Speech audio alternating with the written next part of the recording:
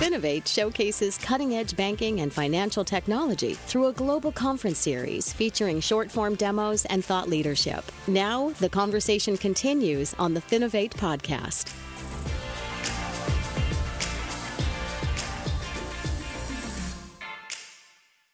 Hello, everybody, and welcome to another episode of the Finovate podcast. Joining me today, we have Danny Shader, CEO and founder of a company called PayNearMe, who you may remember from the Finovate stage many years ago. Danny, thanks for joining me. I really appreciate having you on the show. Very fun to be here. Once a Finovate, always a Finovate, right? Yeah, excellent. So for those of you in the audience who haven't heard their demo, understandable since it's a little while ago, Danny, can you start with just a brief introduction of who you are and what PayNearMe is all about? Sure. PayNearMe is a payment experience management company. So we take over everything related to how our customers and their customers deal with payments. And our customers are billers and, interestingly enough, also iGaming/gambling operators.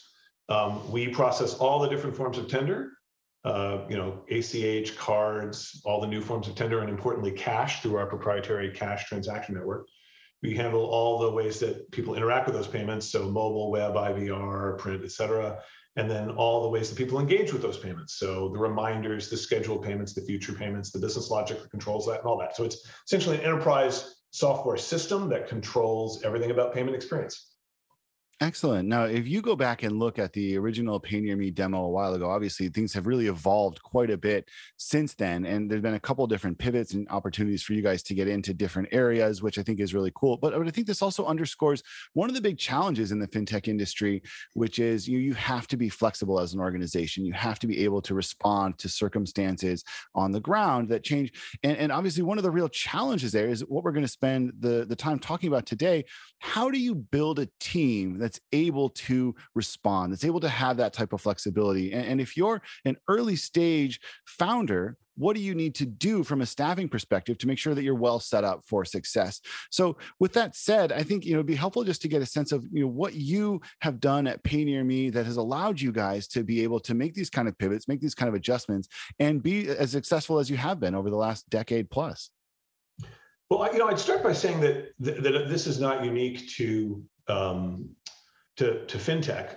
In general, I know of almost no hugely successful startup, with the possible exception maybe of Facebook, that ended up doing what it set out to do.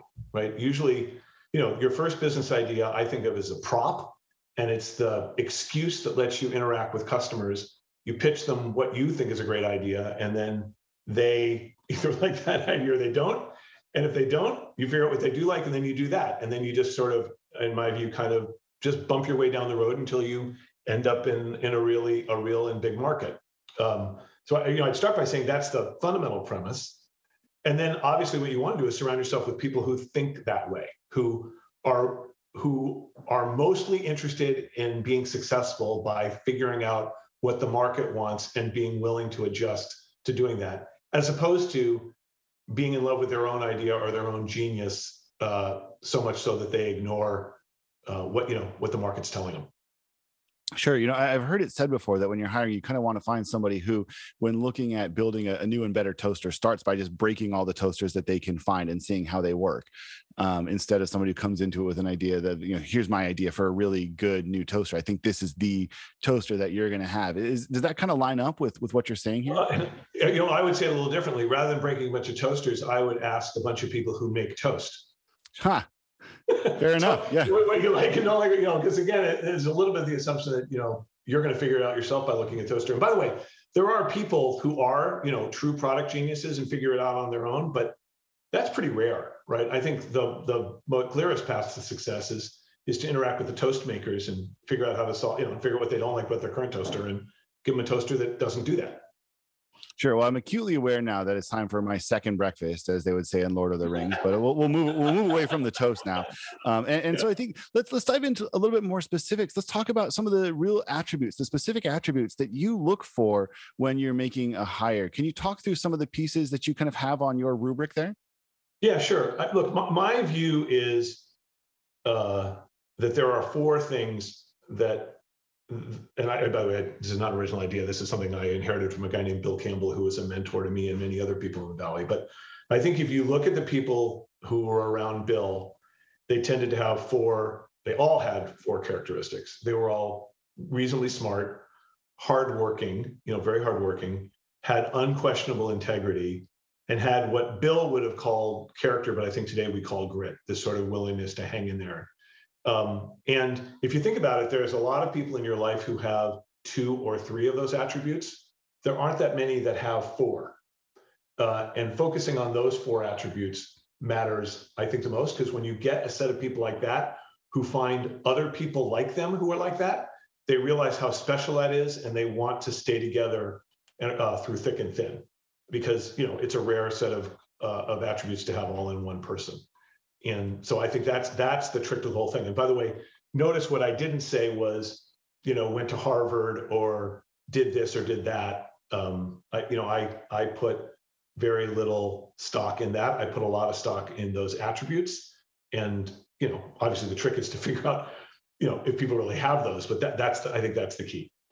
Yeah, no, and it makes sense. I think if you look at that list, intelligence, work ethic, integrity, and grit, you combine those, it's really easy to see how that adds up to somebody who's going to be a very valuable employee. I think you kind of hit the nail on the head, though, with that last piece.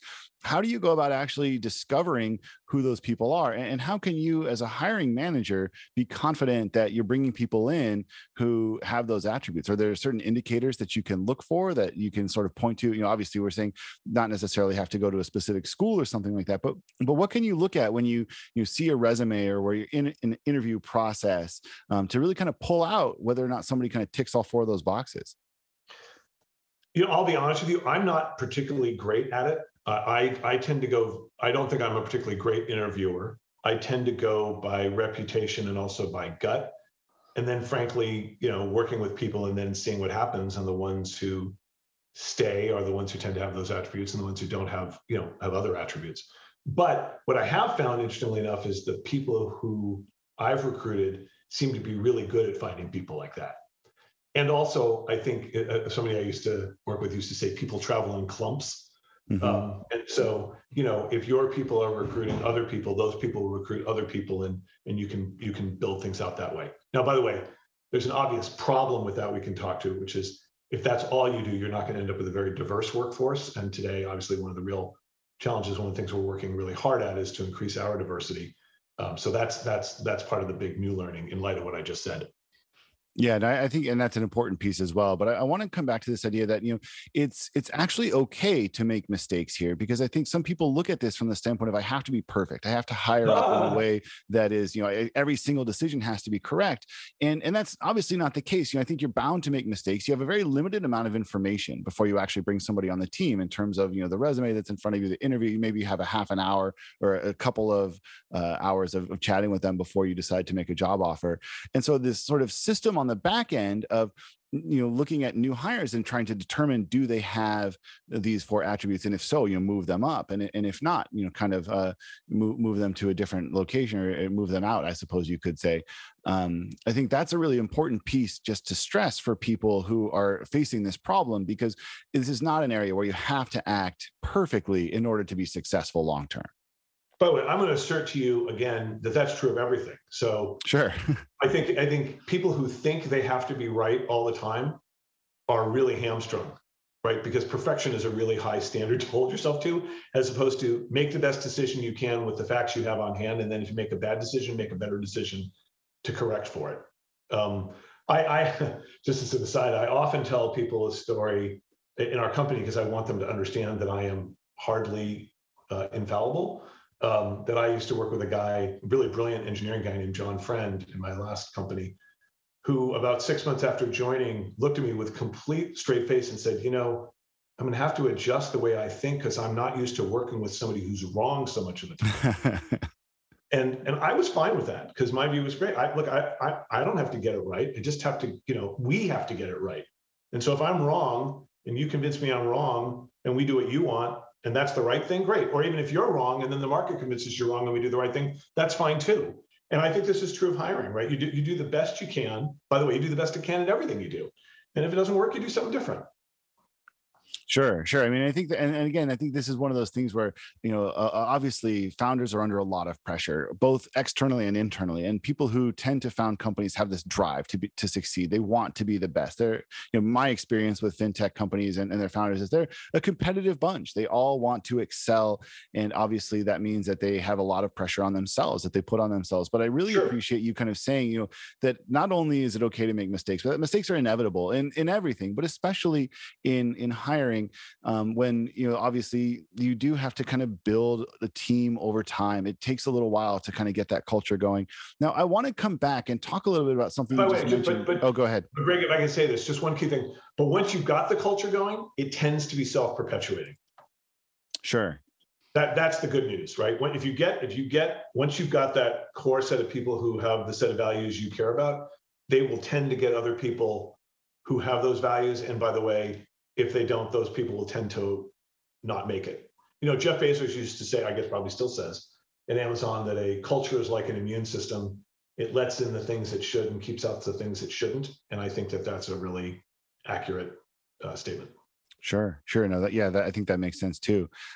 So I do want to come back to this question of diversity, because I think that is a really hot, important topic to talk about right now. And obviously a lot of people paying attention to it from a variety of different angles. But I think one of the pieces that gets missed, that gets overlooked a lot in these conversations, are the real benefits that come to organizations when they bring in diverse people from diverse backgrounds. Obviously you want the same kind of characteristics, but the life experiences and the backgrounds of the people coming in, if you get diversity there are a lot of really big advantages that come with that. Can you talk to that a little bit? Some of the pieces that you think having, diverse experiences, diverse backgrounds, diverse genders, ethnicities, all of these pieces play in building a strong workforce? My response is yes. I mean, I think you've totally got it, which is, look, a heterogeneous system tends to be more robust than a homogeneous system, right? And the more diverse your workforce is across all the dimensions that you mentioned, and others that we probably didn't mention, the more likely you are to have, kind of a robust system. And that's ultimately what we're trying to create, right? A robust, adapting system that creates things for the market that the market wants. And how better to do that than try to reflect the market. And right. The market is, America, assuming you're selling in the United States, and even more so if you're going globally, it's a diverse world. It's a diverse country and it's a diverse world. And your workforce ought to look like that at least. Sure. No, I completely agree. And I think it's something that we're seeing more and more companies paying attention to, who come across the Finovate stage, of course, but also just in general, outside of the fintech sphere. It's an area where, and I think rightly so, attention is being paid to something which had been maybe neglected definitely been neglected for far too long.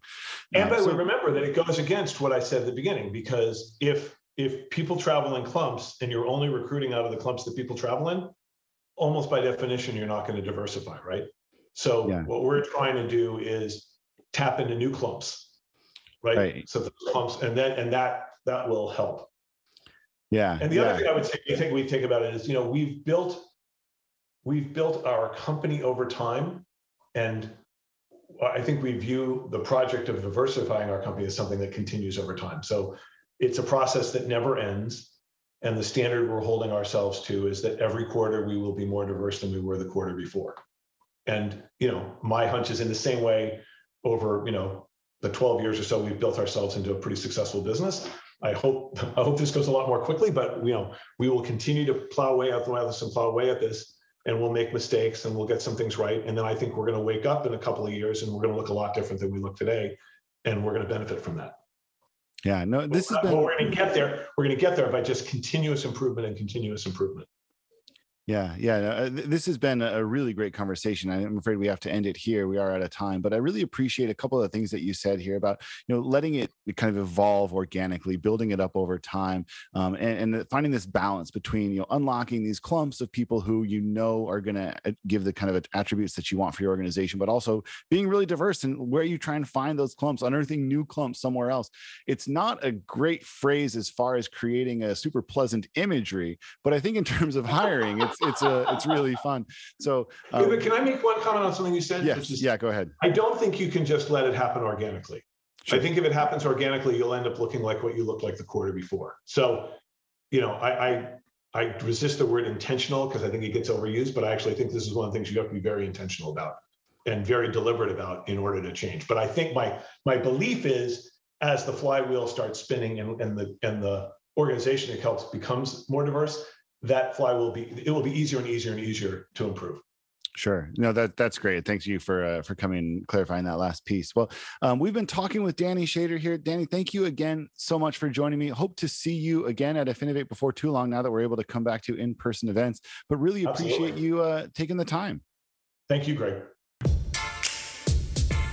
The Finovate podcast is produced by Informa Connect in association with Provoke.fm Media. Check out Finovate.com for information on Finovate's upcoming shows and to learn how you can get involved. The discount code Finovate Podcast will save you 20% on tickets to all of our events. And you can email us at info@Finovate.com for information on sponsoring, speaking, or demoing. Thanks for listening.